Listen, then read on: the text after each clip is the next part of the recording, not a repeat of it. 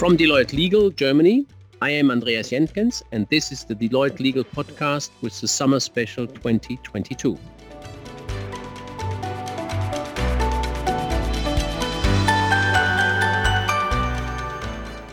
In today's episode, we are talking about some legal aspects in the special cooperation between Japan and Germany.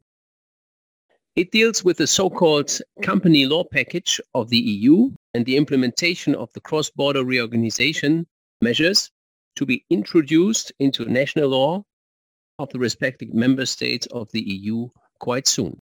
In my capacity as head of the Japan desk of Deloitte Legal, I'm very happy to talk with Go Yonemura, senior manager of our Japanese services group, currently seconded from Japan to Germany. So we are talking about EU law and changes in connection with Japan. So what's the connection in your mind? Thanks, Andreas. Yes, good question. Of course, there is a direct link. Japan is one of the biggest economic partners of the EU. That was also underlined by the recent Japan-EU Free Trade Agreement. Japan is the EU's second biggest trading partner in Asia after China and EU's sixth most important trading partner worldwide. And in turn, for Japan, the EU is its third largest trading partner worldwide after China and the US. Based on the long tradition of doing business together, many Japanese multinationals are active in Europe, and there are numerous subsidiaries of Japanese groups or companies here in Europe. Yeah, exactly. And that is the connection. Having subsidiaries throughout the world, as a company, you have always to consider whether your group structure currently fits to the changing environment and whether it's set up properly. Yes, we see that also many Japanese companies in Europe grew by acquisitions, which increased the number of entities or businesses in Europe and which need to be organized or structured. Yeah, and I can add, of course, the other way around as well. So if a kind of division or something needs to be sold, it is often required to perform a pre-sale structuring in order to facilitate the divestment.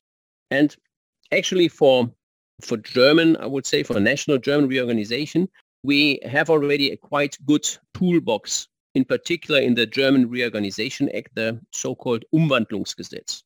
We can merge, we can change the legal form of companies, and we have also different options to perform a demerger and to split a company or to transfer parts of a company into new or already existing entities.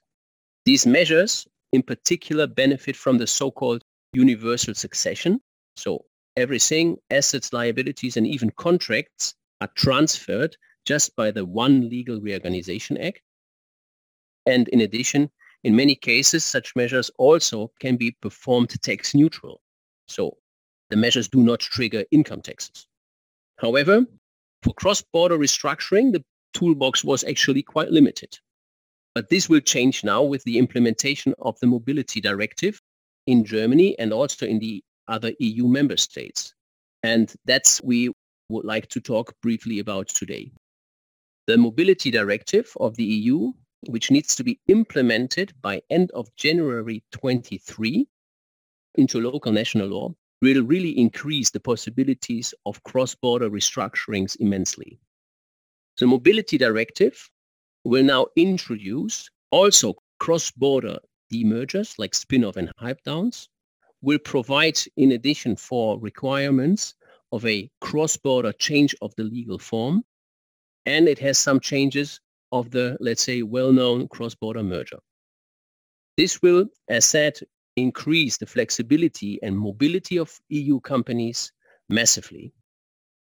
From a procedural perspective, some not really big news. So it will be quite similar to perform a cross-border demerger like a cross-border merger. You have to fulfill certain prerequisites in one country, let's say the country of the transferring entity, and also in the country of the receiving entity, there will be a kind of pre-merger or pre-demerger certificate issued by the authority in one country, and which is then the evidence that everything is fulfilled in that country for the receiving country. The new rules, however, will not completely mirror what we have in Germany, for instance, with regards to possible restructuring or reorganization measures. So actually, the new provisions will only cover cross-border demergers for the purposes of new formation, so the establishment of a new company by that demerger, and a demerger for the purpose of absorption by an already existing entity is not yet regulated. Further, the scope of the directive is currently limited to corporations, which does not necessarily mean, however, that the member states cannot provide also for regulations for commercial partnerships in their national provisions.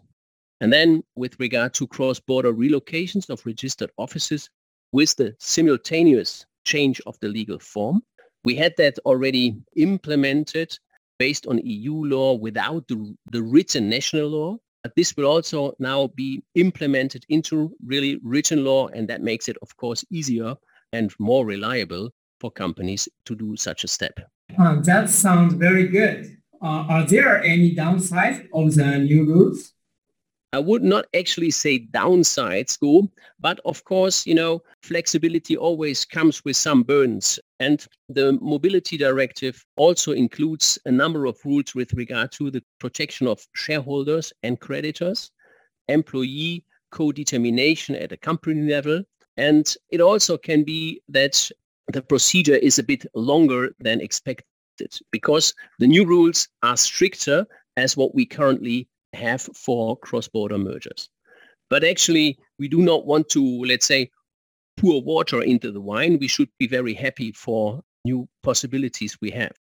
And to summarize the benefits, these are in particular the possibility of having cross-border reorganizations performed in a tax-neutral way, the benefit of the universal succession applying to these measures, so assets, liabilities, and contracts pass over just by operation of law with that one legal act. And of course, as mentioned earlier, on a flip side, we do have to follow the procedural steps, and there is increased protection for employees and for creditors. But I think this is something we have to just accept because we do have the benefits, in my mind, overweight. I understand. Thank you.